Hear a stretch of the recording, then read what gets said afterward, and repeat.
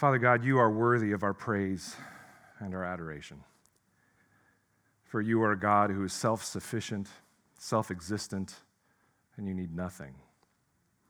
And yet you saw fit to create, you saw fit to redeem, and one day you will see fit to glorify and restore. So we come to you today to remember what little we grasp of your good character, and to declare before you that we are needy beggars who long for more understanding of who you are, and long for more of your Spirit-empowered grace in our lives, so that we might live as your people. We thank you that you have designed us to be constantly connected to you and dependent upon your provision daily. This is not a design flaw in us or an indicator of some narcissistic need on your part, for again, you are self-sufficient and holy and need nothing. But it is a gracious gift to us that we need to be connected to you. For what better activity and state is there than to worship you and be consumed by the glory of your goodness? And so it is in this spirit that we come to you today, first to thank you. We thank you for drawing us together this morning. What a privilege it is to dwell in the house of the Lord amongst your people. Secondly, we thank you for the many people from this church who supported our sister Cheryl and her family at the funeral of her husband Ted yesterday. We pray that the words that were spoken would be used by your Holy Spirit to draw those present closer to you. And we pray that you would continue to comfort and care for Cheryl and Tim and Lisa and their family as they move forward in their mourning. Please help us as a church to surround and support them well. We also come to you today stating clearly that we need your help. We first want to pray for Cody Holland as he is undergoing emergency surgery for an appendicitis that came on suddenly last night. Please cover him and care for him even as he undergoes surgery this morning. Please be with the doctors and nurses and medical staff as they minister to him. Please heal him, and please give comfort to Debbie, Tom, and Spencer as they await the outcome. Please minister to this family that has undergone so much recently. We thank you that you are their shepherd who carries them through all trial and suffering. We also want to ask that you would bless the many teachers and students in this church who are about to embark on another academic year of learning. Please direct their steps and protect them from ideology that might try to distance them from your wisdom and embed them in your truth. Please use this next year to grow them in all your holiness and sanctification. We pray that the ministry of the word this morning would build your people and give you glory. We pray for the preaching at Salem Reformed Baptist and at the branch in Corvallis. May your words be rightly and truly proclaimed so that hearts might be changed. And we pray for the same in our midst this morning, here at Mission Fellowship. Please use my errant human voice to somehow proclaim your beautiful truth so that we might be sanctified. We pray all this in Jesus' name. Amen. Amen. You can have a seat and open your Bibles to Psalm 33. We'll be covering Psalm 33 and Psalm 36 this morning.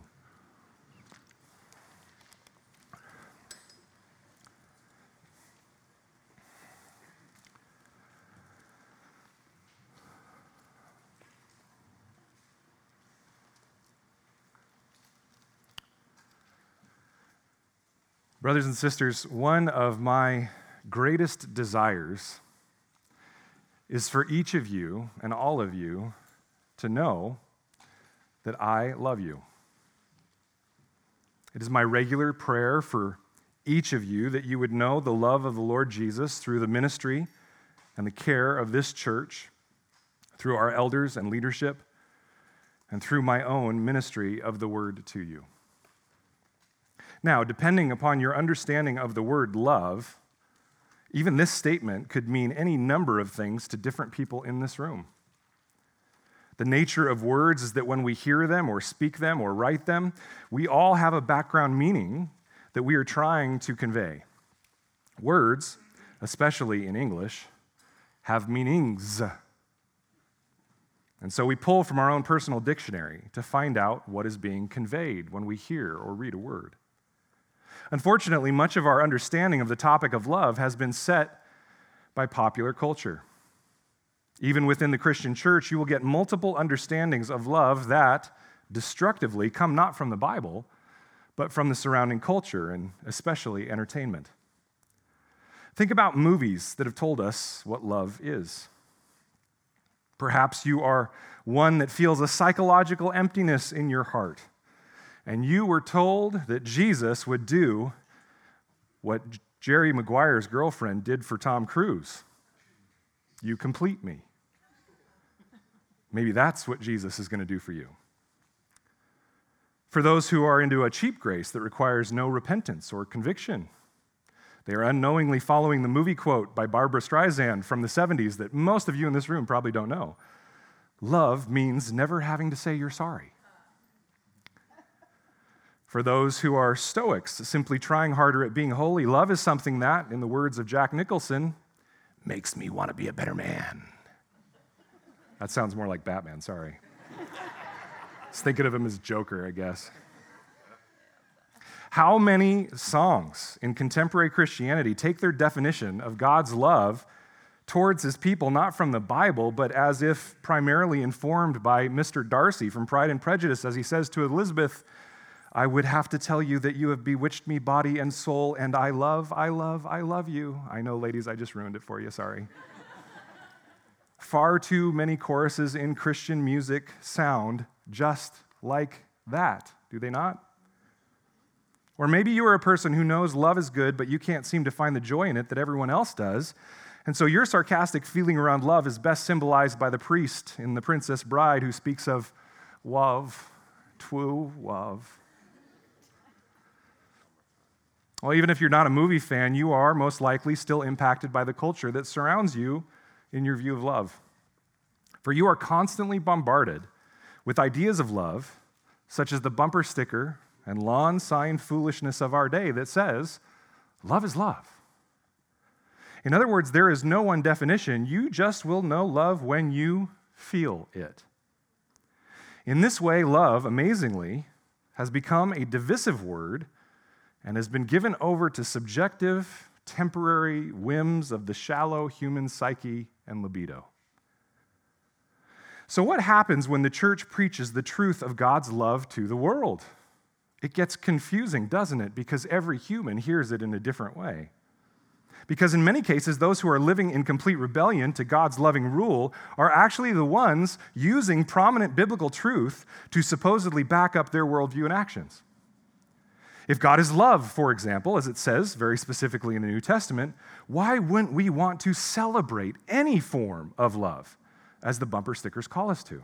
God is love, after all. Why wouldn't we celebrate it especially when it is monogamous and committed? Well, friends, in the sarcastic words of a coffee mug I was gifted, I can do all things through a verse taken out of context.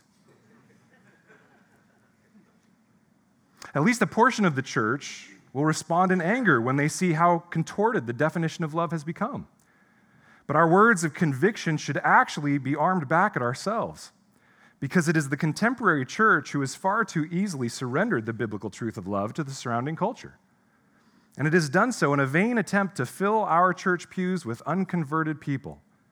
The thinking is, falsely and foolishly, that we can convince the world to raise themselves from spiritual deadness by a simple choice. We can convince them that if we speak their language and minister to their felt needs of a romantic and psychological love, then they will follow Jesus. But friends, this is perverse. And it fills the church not with believers, but unconverted souls who are immune to the true gospel. One can think of the Jesus People movement of the 70s, for example, where rather than defining love through the true gospel, the church largely embraced the false view of love, proceeding from the contemporary music of the time and the hippie and anti-war movements. That's why love in most of the church today that is full of folks that came out of the 70s is that love is niceness. Make love, not war. It's anti-conflict, which if you look at Scripture, is not the love that Christ calls us to. While the Lord absolutely did use the Jesus People movement of the 70s, and if you came out of it, I praise God for it, he did so in spite of the subversive redefinition, and I would argue perversion of love that crept into the mainstream church and is still infiltrating the church today. All of this confusion and chaos, dear friends, should act as the world's collective cry to the true church to explain the truth of God's love and the love that he expresses to his people. In so doing, the church will be describing the gospel of Jesus Christ expressed in his death, his resurrection, and his enthronement. For that is the definition of love and nothing else. But because this is the case, that properly defining the gospel will require properly defining the love of God, is it any wonder that Satan has worked overtime to pervert and twist and contort and in fact greatly diminish the meaning of the word love? If I were Satan, that's what I'd go after. Well, no greater remedy to this misunderstanding of love exists than that of the entire biblical narrative of God's redemptive plan for sinful and rebellious mankind. For it is true that the good news, the gospel of the Bible, is the working out of the steadfast love of God. And that, the steadfast love of God, my friends, is the connective theme between the two Psalms which we will unpack this morning. They go into great detail to discuss what the Hebrew in the Old Testament would call the Chesed, or the steadfast love of God. My hope this morning is that as we look at the truth that these two Psalms describe, that we will not be conformed to this world, but that we would be transformed by the renewal of our mind as we properly understand the love of God.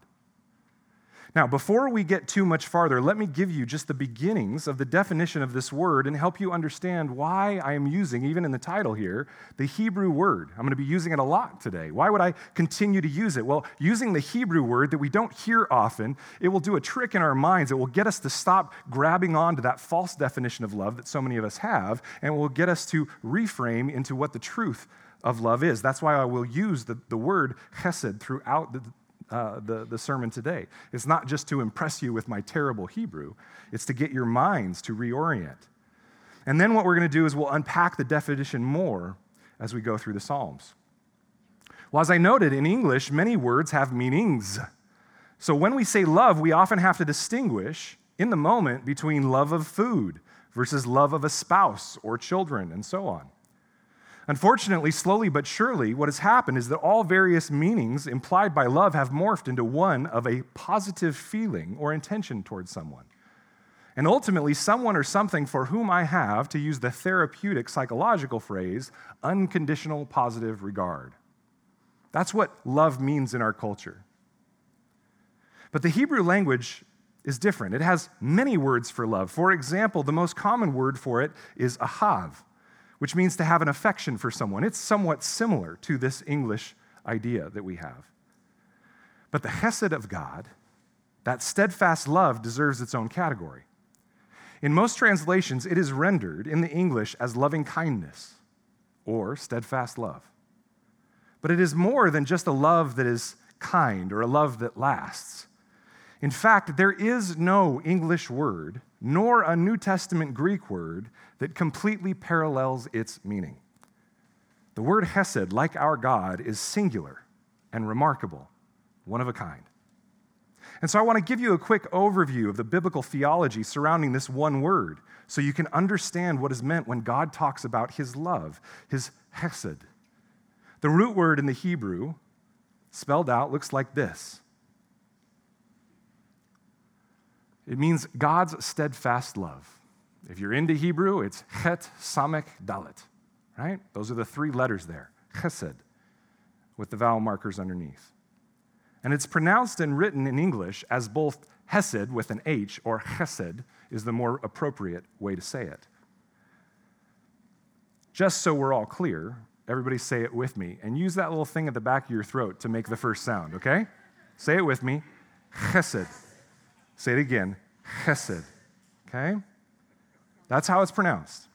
Now, from a pure definition standpoint, this word chesed in the Hebrew can be translated into English as love, goodness, kindness, faithfulness, mercy, devotion, and favor. That's its semantic range. But even these words are lacking in the English, and so we've tried to use hybrids, blended words such as loyal love, steadfast love, faithful love, loving kindness. Chesed describes a sense of love and loyalty that inspires merciful and compassionate behavior towards another person, usually a person that is the more vulnerable or weak party. Chesed is not romantic or based on lust or infatuation or, friends, even human emotion. And on the flip side, it is not just dutiful love. Well, it's covenantal, I got to stick it out. That's not what it is either. It flows solely from and is motivated out of the giver of Chesed, rather than being motivated as a response to the receiver and whether or not they have given you or reciprocated love. It is a faithful, covenantal, trustworthy, loyal, and reliable love. It is a love that requires divine illumination to fully understand and divine intervention to fully be able to carry it forward. In other words, without God, there is no Chesed. It makes sense then that this love is sourced in God and God alone, for it is core to his nature and his character. This is not a love you will find in any other supposed false deity. When Moses asked to know Yahweh, the God of the Hebrews, and see him, he revealed the afterglow of his glory and declared, this is Exodus 34, 6-7. The Lord passed by him and proclaims, Yahweh, Yahweh, the Lord, a God merciful and gracious, slow to anger and abounding in, what are those words there? Chesed, steadfast love and faithfulness. Keeping what? Chesed, steadfast love for thousands. Right? It's referred to twice, and in Hebrew that is meant to say, this is a big deal. Pay attention here. Forgiving iniquity and transgression and sin, who will by no means clear the guilty, visiting the iniquity of the fathers on the children and the children's children to the third and the fourth generation. You see why I push against the idea that love is just niceness? Because that is love. And it has both justice and the flip side of steadfast love. In fact, they're one and the same. I wouldn't even call them the flip side of the coin. Now notice the English phrase here is steadfast love. The Hebrew word, obviously behind it, is Hesed.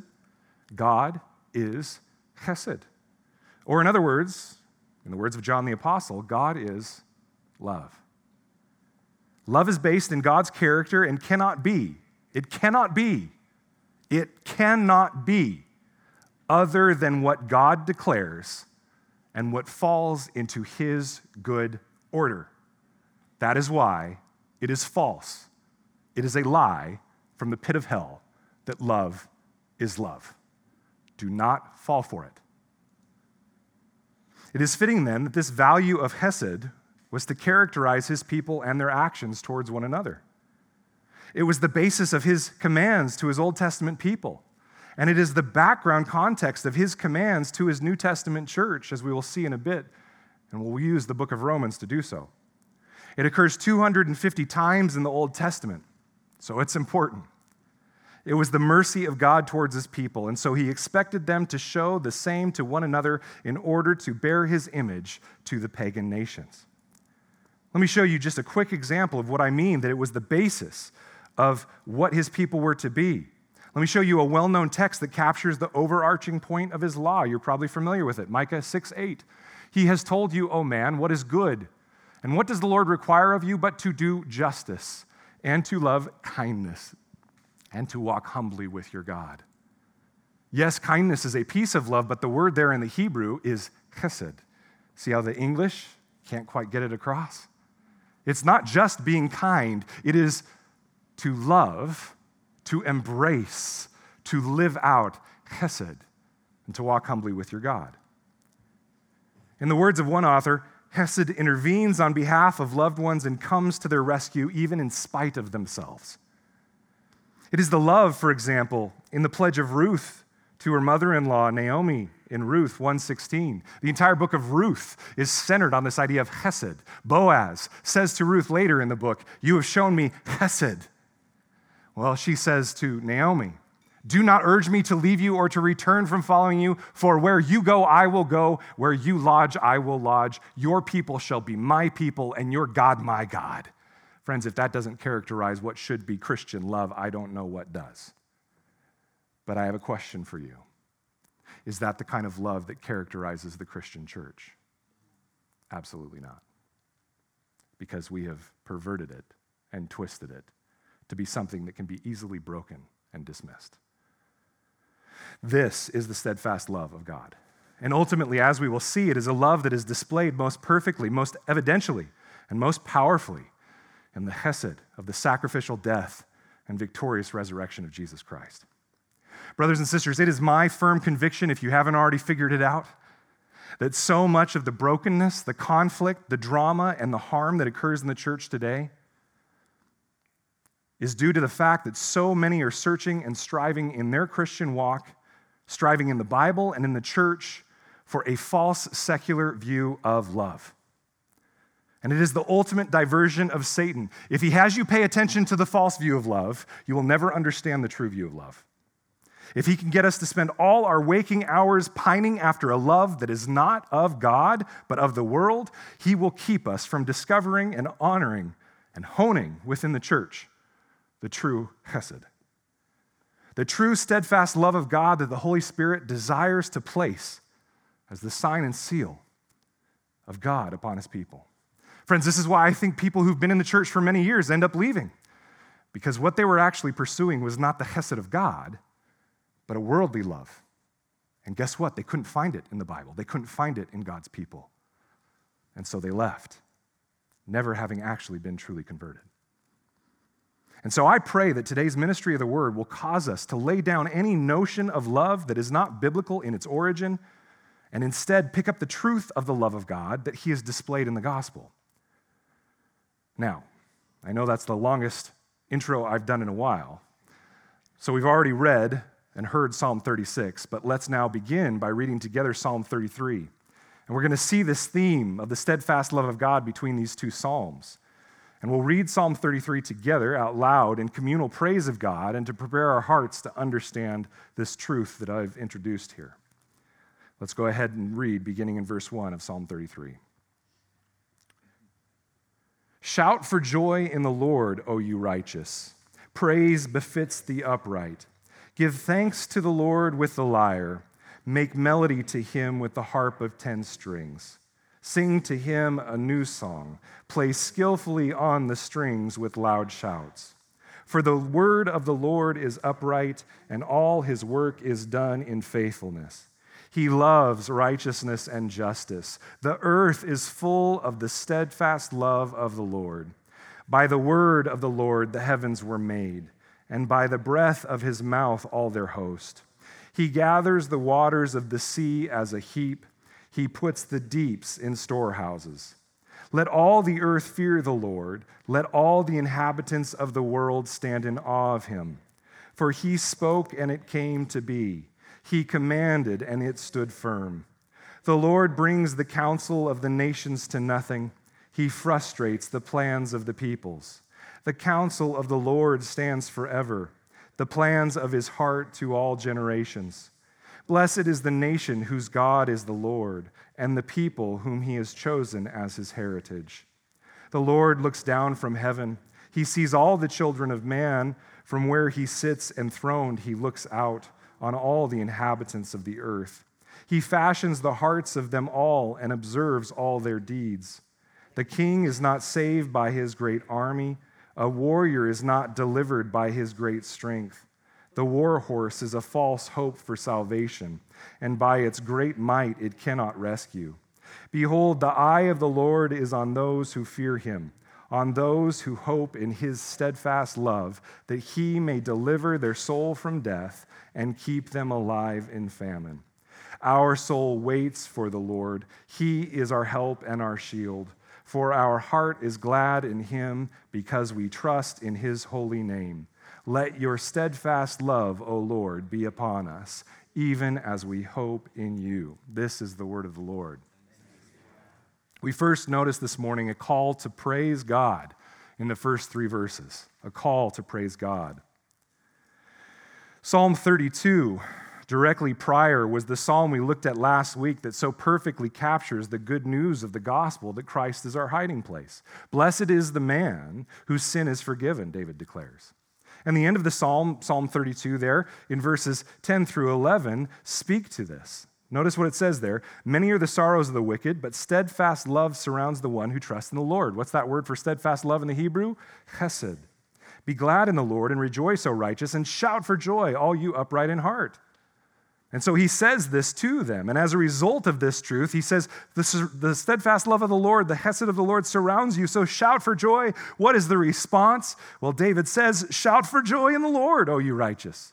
Praise befits the upright. Give thanks to the Lord, he says, to play skillfully on instruments. Because there is no heading above the first verse, as there are in other psalms, some commentators believe that 32 and 33 were actually written as one psalm, but parsed for inclusion in the songbook of the Psalter. Regardless, Psalm 33 answers the command to praise. And how true is this, that once a person understands the joy of the forgiveness that they have been granted by confessing their sins, there is nothing else they want to do but give thanks and praise to God for his goodness. Friends, I wonder sometimes if we understand what we have been given in the grace of the Lord. Now, I must say, I am very proud of this church. I'm thankful for this church. I'm thankful for each of you this morning. It is Labor Day. Is that the right one? Yeah, Labor Day, one of those holidays. And so it's a smaller crowd, but man, you guys this morning, you're crying out, you're loving the Lord, you're rejoicing. And so please do not take this as a statement of anything that I've heard or seen today in you. But sometimes I wonder, even for myself, if we truly understand what we've been given. Because if people were to see us in the midst of praise, what would they see? You see, if our sports teams win, we cheer, even if it's every week. If we won the lottery, we would erupt, would we not? When we find out that someone we love is having a baby, we get excited and we show it. When we receive anything in life that is good news, we rejoice in a way that is animated and obvious. It doesn't mean we're Pentecostal, it means we're human. I wonder what would happen if before we arrived to worship and sing in congregational response to the Lord, I wonder what would happen if we stopped in our cars before we ever entered the building to purpose and remember why we are rejoicing. Friends, we were dead in our sin and rebellion against God. Dead. Without him, we would each rightly deserve an eternity of punishment. And why is it eternal?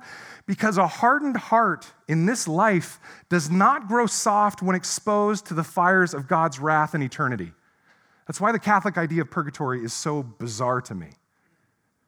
Dead is dead, now and into eternity. The heart just grows more hardened against the God that is showing his wrath. And that is why perdition, that is why hell is eternal, because the transgression of one moment is paid back in the next, and then the next, and then the next, because the heart just gets harder against the God who created it. The transgression and rebellion against God just keeps going. And so not only have you been saved from hell, but your heart has been changed, gripped by God to be soft to the gospel and the goodness of God. Your eyes have been opened and you have been enlivened. Without his providential action of enlivening our souls and pouring out his Holy Spirit to us as an act of Chesed, we would still be blind, ignorant in our depravity, dead and tormented, all by our own choice and fleshly selfishness. He saved us from all this. Does he deserve our praise and our rejoicing? Not only did he save us, he then placed in us and imputed to us his righteousness. He called us upright, and he placed a new song of praise in our hearts. Brothers and sisters, do we grasp what God has done for us? I think most days I do not. Most days I do not. Now, brothers and sisters, I don't want to turn you into a rockin' and rollin' church just for the sake of charisma or because loud singing and praise is the absolute sign of a spirit-filled church. That is just bad theology, and it would be done under false pretenses and human effort. So guilting you is not my goal here. But when we sing, when we praise the Lord, I want you to pause and truly recall what God has done for you. And if you or I then find ourselves standing in the same half-dazed manner as if we were waiting in line at the grocery store, ask God to give you insight into what he has done for you, so that you can truly respond with shouts of joy and songs of thanksgiving and a raising of hands in a sign of need. I know that we are here in this temporary life with all its baggage and stresses and pain that often weighs us down, and the monotony of life and the repetitive nature of church gatherings, but I pray that God would remind us that what we have here in the earthly church gathering is a mirror and reflection, somewhat clouded, but a reflection still, of the heavenly congregation before the throne of God pictured in Revelation, who sing a new song to their King. Holy, holy, holy are you, Lord. They sing a new song because their hearts have been changed. And we reflect that gathering as we follow the commands of David here in Psalm 33, 1-3, in our earthly gathering. Shout for the joy in the Lord, O you righteous. Praise befits the upright. Give thanks to the Lord. And that's what David focuses on next, is this idea of why we do this and why the church should be founded in this kind of praise. And it's because he next talks about the abounding Chesed of God. The abounding Chesed of God. Let's now read verses 4-5. For the word of the Lord is upright, and all his work is done in faithfulness. He loves righteousness and justice. The earth is full of the steadfast love of the Lord. David declares that the Lord is worthy of praise. Amen? And he uses 3 avenues to do so, all of which can be summed up in the phrase, the Lord's word and works. He goes through the Lord's word and works here. For his word, God's word, is what brings about his works. And the first avenue that David uses to declare God's worthiness of praise is his character, as shown in his word and works. His word is upright, and all his work is done in faithfulness. This means that his word will always be true to his good character and will not twist his original purposes or bow to human desire. And his work will follow in a fidelity and security that is true to that same good character. The action that his character then plays out is in works of righteousness and justice. Tzedakah v'mishpat in the Hebrew. Righteousness and justice. You will see these two everywhere in Scripture. Other places in Psalms, it says that his throne is founded upon his tzedakah v'mishpat, his righteousness and justice. And this is what characterizes those who have his heart, who follow his commands and desire his glory. And the ultimate height of righteousness and justice is found in God's chesed. For remember, this steadfast love is one that intervenes on behalf of loved ones and comes to their rescue and shows them mercy. He first performed this in creation, for creation shows this word and works play out as an overflow of his character.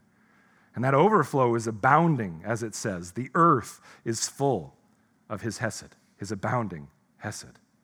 Look then at verses 6-9. It says, by the word of the Lord the heavens were made, and by the breath of his mouth all their host. He gathers the waters of the sea as a heap. He puts the deeps in storehouses. Let all the earth fear the Lord. Let all the inhabitants of the world stand in awe of him. For he spoke, and it came to be. He commanded, and it stood firm. The earth and the heavens were brought to reality by the command of Yahweh. He alone is the reason for the creation, and he alone keeps it ordered so that chaos does not reign and overtake it. And as the creation, our only logical response is to honor him for this. This is what it is to stand in awe, that a being outside of creation could fashion such an amazing gift as all of this and all of you. And so David invites all of that creation to fear the Lord, not in horror or terror, but in respect and adoration as our Creator, knowing that his power is beyond our comprehension. And yet he harnesses that power in chesed for us.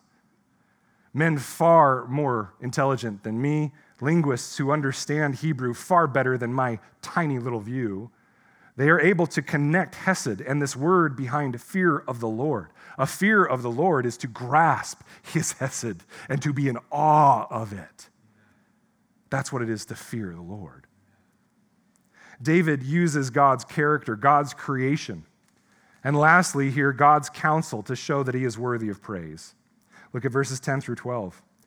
The Lord brings the counsel of the nations to nothing. In other words, the plans and the actions. He frustrates those plans of the peoples. The counsel of the Lord stands forever, the plans of his heart to all generations. Blessed is the nation whose God is the Lord, the people whom he has chosen as his heritage.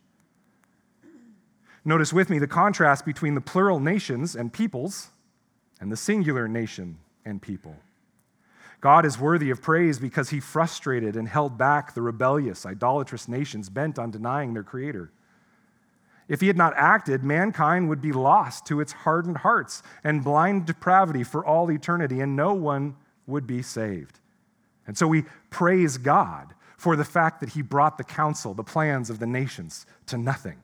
Otherwise, we would be dead for eternity in our sins and trespasses. But instead, what the Lord did is he acted in Chesed by having mercy on whom he would have mercy, by choosing a nation, a people for himself. And here in the contemporary reading of this psalm, the nation, the people whom he chose for himself and elected to be his own was that of Israel. That would have been what David would have been writing here and intending. An unknown and weak nation of slaves born from humble beginnings. God saved them not because of their value or worthiness, and not because they would be obedient, not because they would one day choose him, as bad theology teaches, but he chose them out of his pure grace and out of his pure, steadfast love, his pure Chesed. And in choosing Israel, he brought them into a special relationship where he would be their God and they would be his inheritance or heritage. Friends, all of this language collectively from Psalm 32 and 33 points us forward to the ultimate fulfillment of God's Chesed as shown in Jesus Christ. For 32:1 declares, "Blessed is the man whose transgression is forgiven." 33:12 declares, "Blessed is the nation whose God is the Lord, the people whom he has chosen as his heritage." How were these two things accomplished? How was sin forgiven and a nation of people elected and called? Well, through the singular redemptive work of Jesus Christ and the sovereign act of the Father. Paul speaks about this as we view this same language through the lens of the cross in Romans 9, as he handles the sticky topic of why not all Israelites believe in Christ and are thus saved. He says this in Romans 9, "It is not as though the word of God has failed, for not all who are descendants from Israel, in other words, ethnic Israelites, belong to the true Israel." That's what he means there. "And not all are children of Abraham because they are his offspring," again, biologically. "But through Isaac shall your offspring be named." This means that it is not the children of the flesh who are the children of God, but the children of the promise, in other words, of faith. They are counted as offspring. Just as God chose Israel from among the pagan Gentile nations to make them his own and place his Chesed upon them, God chose from the beginning of time individuals from every tribe, tongue, and nation upon whom he would show his Chesed to draw them and make them his own. And what were his conditions for choosing whom he would choose? What were his conditions for those whom would receive his Chesed? Well, Paul answers a little bit later in Romans 9. "What shall we say then? Is there injustice on God's part? By no means. For he says to Moses, 'I will have mercy on whom I have mercy, and I will have compassion on whom I have compassion.' So then," here's the conditions, "it depends not on human will or exertion, but on God who has mercy." The Lord sits enthroned as the just and perfect judge, whose word is upright, whose works are done in faithfulness, who loves righteousness and justice. And he has poured out his steadfast love on all the earth. What does he see here in Psalm 33? He sees the hopeless lack of Chesed in man. And this is why we need his Chesed. This is why we need his mercy and his compassion and the salvation that comes through his son, Jesus Christ, dying in our place. Because what he sees without it, without his act, without his intervention, is a hopeless lack of Chesed in man.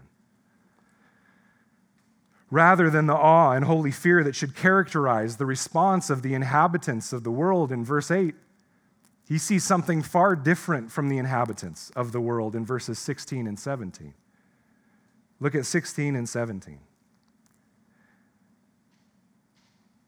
Well, let's start in verse 13. "The Lord looks down from heaven. He sees all the children of man. From where he sits enthroned, he looks out on all the inhabitants of the earth. He who fashions the hearts of them all and observes all their deeds." What does he see? This statement. "The king is not saved by his great army. A warrior is not delivered by his great strength. The war horse is a false hope for salvation, and by its great might it cannot rescue." What God sees as he looks at the hearts of man and their deeds is not a character that reflects their maker of works that are done in righteousness, justice, and steadfast love. No, what he sees is the hardened heart of a people that believe salvation comes in their own strength and in their own might. David uses the metaphor of military power to encapsulate all of mankind's rebellion towards their true king and Lord. Rather than find their refuge in Yahweh as their king, the peoples of the world lift up their human kings to lead them and to save them. Friends, it happens every 4 years. We are like goldfish. This guy will save us. He failed. Next guy will save us. He failed. Let's get a woman. They fail. That's literally what's happening in our society right now. We are political goldfish because we think our human kings will save us. And rather than find salvation in the goodness of the Creator that benevolently made them, humanity finds their salvation in their measly human armies and weapons. Rather than the Lord serve as their strength, the warrior thinks he will be delivered by his own strength and military might. And friends, this picture is even in the midst of the church. How many Christians believe that they will draw God's love by trying harder, being better? If they're just more loving in the secular sense, then God will respond by loving them. But none of these can be mankind's salvation. None of these schemes can rescue us and serve as our refuge and hiding place. Rescue is found in the Chesed of God alone. The steadfast love that intervenes on behalf of the loved one and comes to their rescue to show them mercy. But this is the farthest thing from the heart of man that shows a complete lack of Chesed. For we know, in our sinful state so little about God and his true character. And so humanity believes salvation comes by our own strength and control. David carries this picture further in Psalm 36. Will you turn there with me? Psalm 36, verses 1 through 4. We'll come back to 33, but let's look at verses 1 through 4 as he declares a very different word and work of sinful mankind that stands in startling contrast to the word and works of God centered in Chesed. Let's read verses 1 through 4. Transgression speaks to the wicked deep in his heart. There is no fear of God before his eyes, for he flatters himself in his own eyes that his iniquity cannot be found out and hated. The words of his mouth are trouble and deceit. He has ceased to act wisely and do good. He plots trouble while on his bed. He sets himself in a way that is not good. He does not reject evil. The picture of wicked mankind that David paints here is a creature that, if left to their own devices, is irredeemable because rebellion has taken deep root in their inner life. Irredeemable, that is, in their own strength. Rather than having a fear of God that leads to salvation and rejoicing, there is an arrogance and a haughtiness that acts as though they will never have to stand before God's righteous judgment.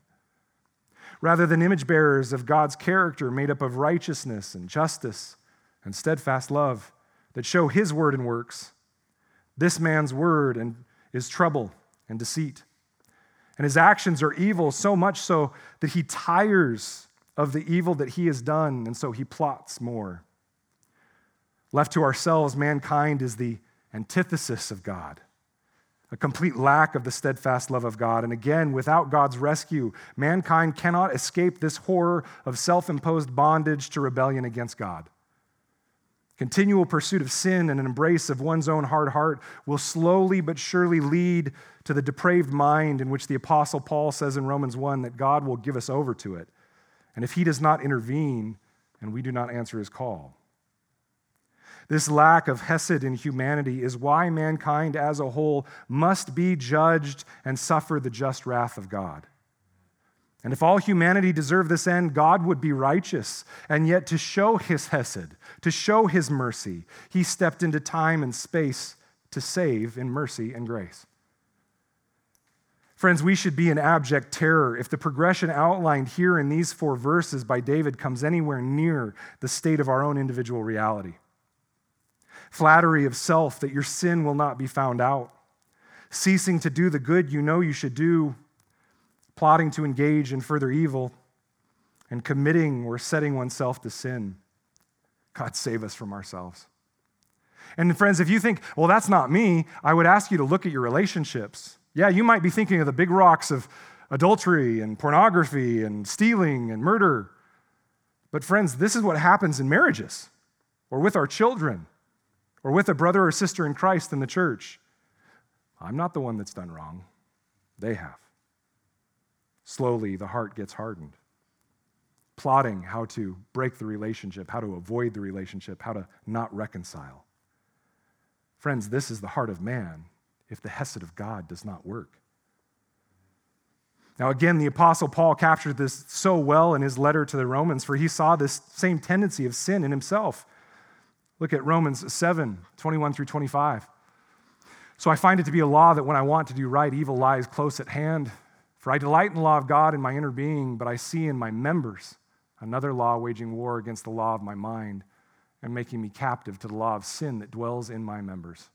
Wretched man that I am, wicked man that I am, he's saying. Who will deliver me from this body of death? Thanks be to God through Jesus Christ our Lord. Paul knew that without the love of God, without the chesed of God, he would be lost to eternal wrath.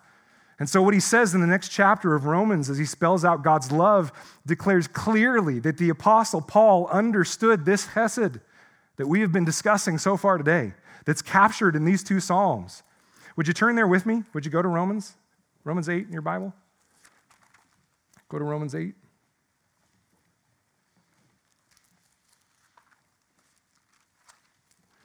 And we're going to start in verse 29.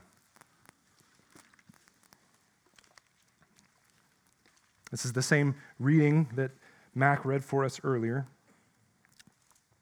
a portion of it at least. Take a look at 8:29. For those whom God, he, foreknew, he also predestined to be conformed to the image of his Son, in order that he might be the firstborn among many brethren. And those whom he predestined, he also called. And those whom he called, he also justified. And those whom he justified, he also glorified. What then shall we say to these things? If God is for us, who can be against us? Even ourselves, friends. Even our sinful selves, who can be against us? He who did not spare his own Son, but gave him up for us all, how will he not also with him graciously give us all things? Who shall bring any charge against God's elect? It is God who justifies. Who is to condemn? Christ Jesus is the one who died. More than that, who was raised, who is at the right hand of God, who indeed is interceding for us. Who shall separate us from the love of Christ? Yes, it is a Greek word that is not hesed here, but friends, that's what he's talking about. Who shall separate us from the love of Christ? Shall tribulation or distress or persecution or famine or nakedness or danger or sword, or in other words, even your own sinful heart? As it is written, for your sake we are being killed all the day long. We are regarded as sheep to be slaughtered. No, in all these things, we are more than conquerors through him who loved us. For I am sure that neither death, nor life, nor angels, nor rulers, nor things present, nor things to come, nor powers, nor height, nor depth, nor anything else in all creation will be able to separate us from the love of God in Christ Jesus our Lord. Now, friends, there are two ways to read this. One is based with the focus on me, on self. Oh, look at how much I am lovable. Look at how much love God has given to me. This is based in romance and feeling and all the secular realm we talked about. The second way is to read this as it's intended, that it's about God. And when we get this, that the love of God that emanates from him does not change, is not minimized, does not go away, we stop worrying about if we're lovable enough. We stop worrying about if we're doing the right things. We just fall down in a life of worship, and we are secure in the knowledge that he will keep us safe in salvation.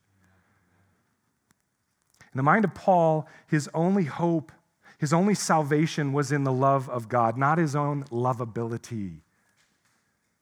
But it was not a romantic, feelings-based, positive affirmation only type of love. Yes, these might be parts of the love that ends up emanating in the church, but this was not the core. God's steadfast covenantal love that he lavishes upon those he saves, it's not because they are worthy of it, but decidedly because they are not. The statement we read earlier that was quoted from Exodus was God saying, I will have mercy on whom I have mercy. I will have compassion upon whom I will have compassion. Friends, this isn't one of a control-hungry, power-hungry God, nor is it one of resigned frustration. I guess I'll have mercy on some. No, it is one of hopeful grace and promised rescue to those that are his own.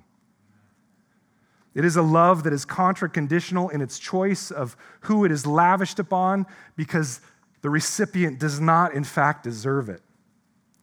And because it is based on him and him alone, his character and not our own, his works and his word, not our own, we have nothing to fear and all thanks to give. For it is a love that is secure. It is a salvation that can never be shaken because it flows not from me or you, but from the fact that God is love. Paul knew this Chesed, for he was well acquainted with the true love of God found in the Old Testament. And this was the love he was speaking of.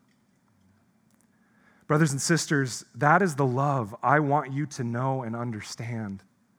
If you're sad today because I have kind of smashed your idea of Jesus' love and made it less exciting, well, friends, you don't understand the Chesed of God. This is like being sad that you lost a marshmallow in order to get a steak. It's a childish view of love. And you need to lay that at the foot of the cross and say, Lord, help me to understand the truth of your love. I so desire that you would be able to, and I would be able to cast away the shallow counterfeits you've been handed by society, by pop culture, by your own deceptive emotions, and even by misguided pastors and churches. Because once you do that and you allow the truth of God's steadfast love to take root, you will be at peace. You will be secure in your knowledge of his love for you. And this knowledge will change you more and more into a reflection of him. Not only that, it will change your relationships and your families and this church. It will show itself as wells of loving charity bubbling up in mercy for one another. Not because it is deserved, but because we have been remade, reborn in the likeness of the one who lavished his Chesed upon us. For the love that flows out of a person that understands God's Chesed is Chesed itself. We love because he first loved us. We live out God's steadfast love because he showed us his own. And this is where we will finally find hope in God's immeasurable Chesed. And that's what we're looking at last here, finding hope in God's immeasurable Chesed. Go back with me to Psalm 33 quickly, if you would. Psalm 33. And here you will see that the Lord continues looking on from his throne, but this time, beginning in verse 18, his eye finds something in contrast to what he saw in verses 13 through 17. Verse 18 of Psalm 33, behold, the eye of the Lord is on those who fear him, on those who hope in his steadfast love, his Chesed, that he may deliver their soul from death and keep them alive in famine. Our soul waits for the Lord. He is our help and our shield. For our heart is glad in him because we trust in his holy name. Let your Chesed, your steadfast love, O Lord, be upon us, even as we hope in you. Notice that we are given help in defining what is meant by fearing the Lord. David uses parallelism to show us. It is those who hope in the Lord's steadfast love, his Chesed. And it is expressed here as delivering their souls from death and keeping them alive with provision. David then speaks on behalf of the people and backs up everything we have been discussing. It is the Lord who pours out his Chesed. It cannot be earned. For no human is capable of earning it, but it is poured out of God's own nature.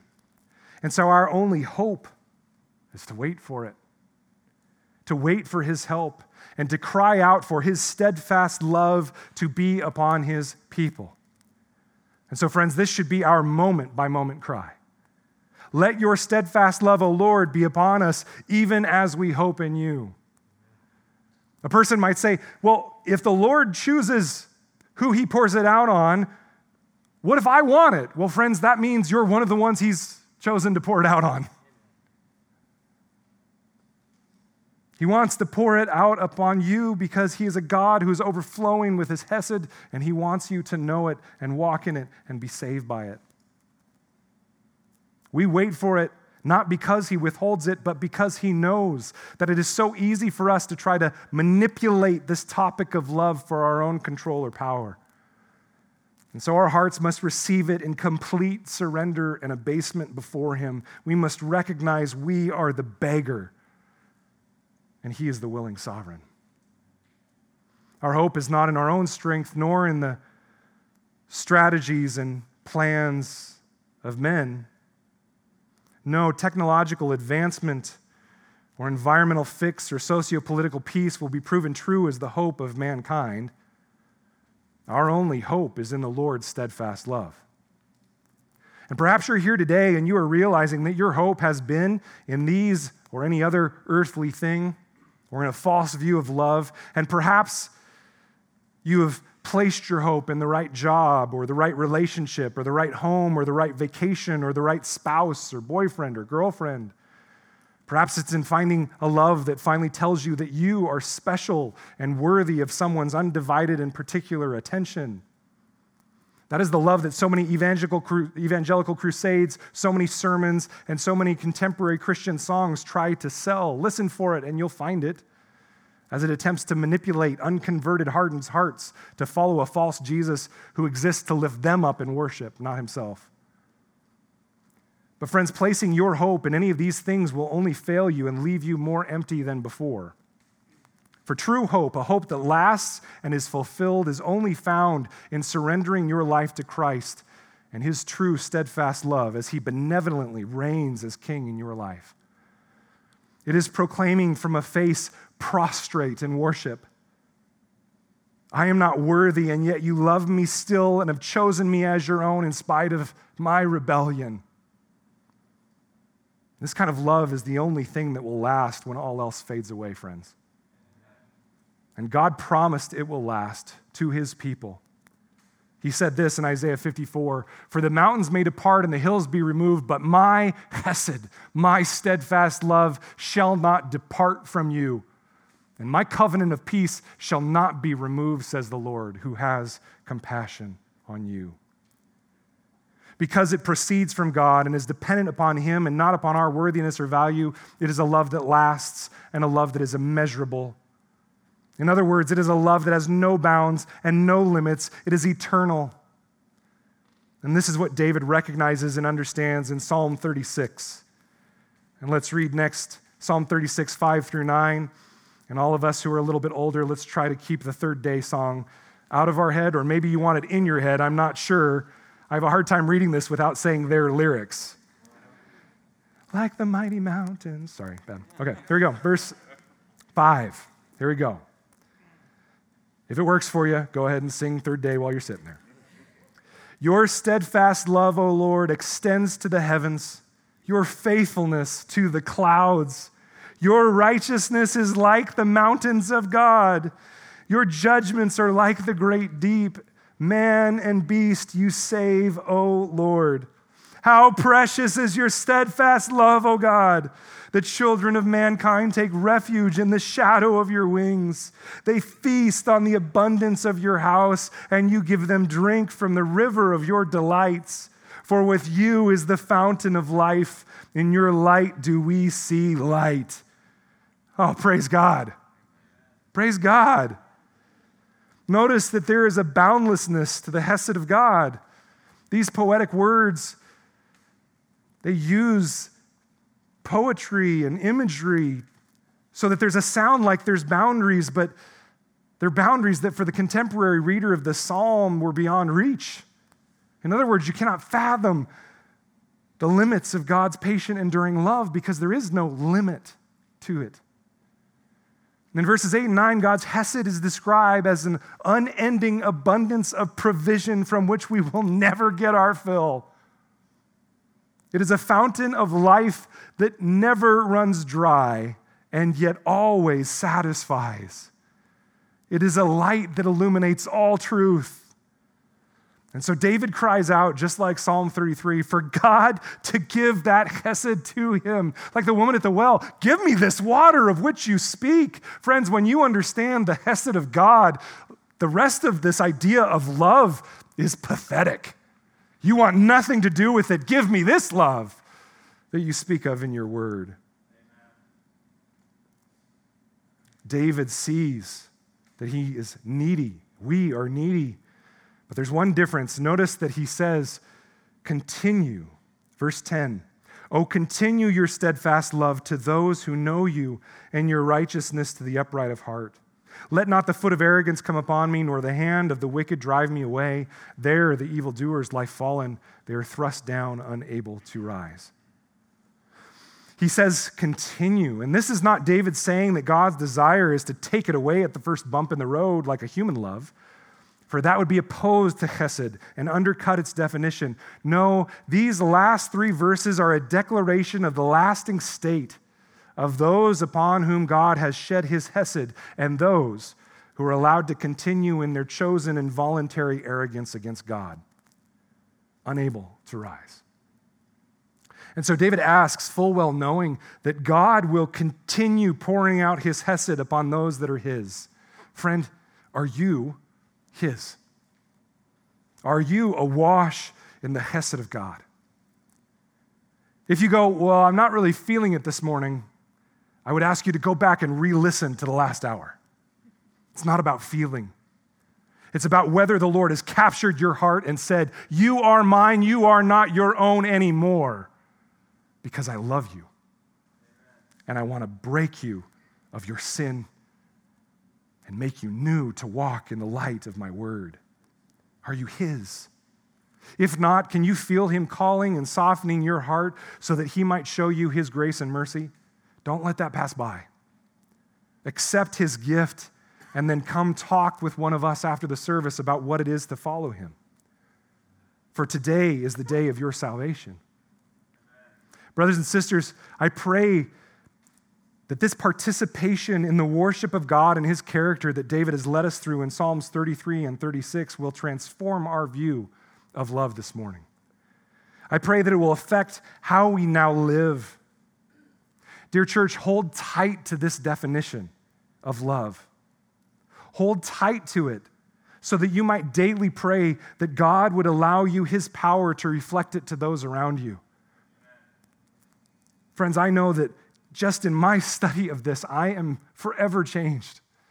And I am recognizing how little I understand this word, love.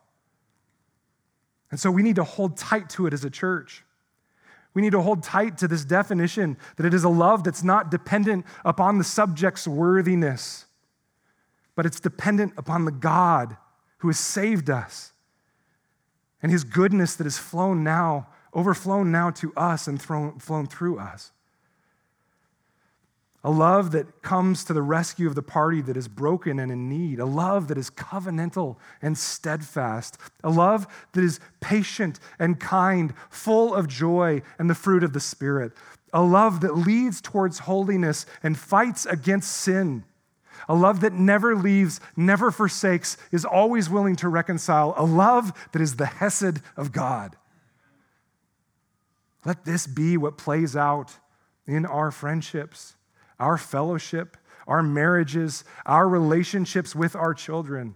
Let this be what characterizes this church family and all the churches in this area. And when you find yourself retracting your love and distancing yourself or living in a love that is emotional or volatile or lust-filled or sporadic, when you find your definition of love based upon how you feel and whether or not you feel loved, pray that God would remind you and wash you in his word that speaks the truth of chesed, so that your love can be genuine and not hypocritical. Friends, to do so, it has to come from God. You can't just decide to do it on your own. You have to enter into prayer, enter into his word, and say, Lord, change my hardened heart.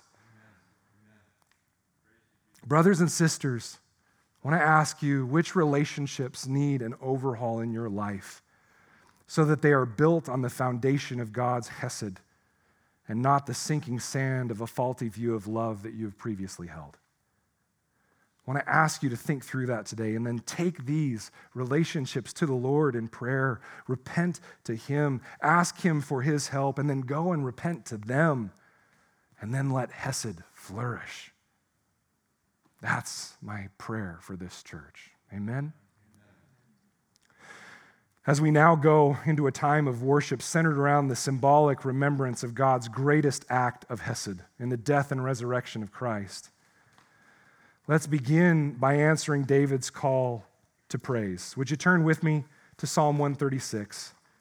I know I went long, but friends, we got to do this. Turn to Psalm 136.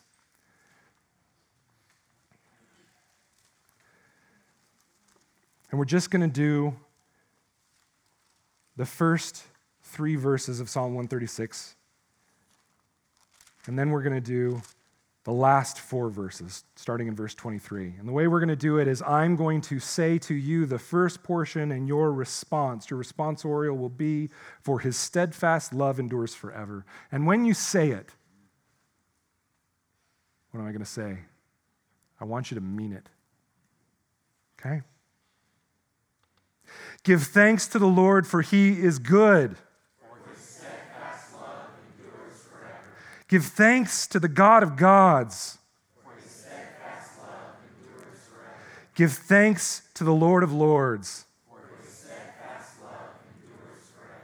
Verse 23, it is He who remembered us in our low estate For His steadfast love endures forever. and rescued us from our foes. He who gives food to all flesh. For His steadfast love endures forever. Give thanks to the God of heaven. For His steadfast love endures forever. Let's pray. Worship team, you can come on up.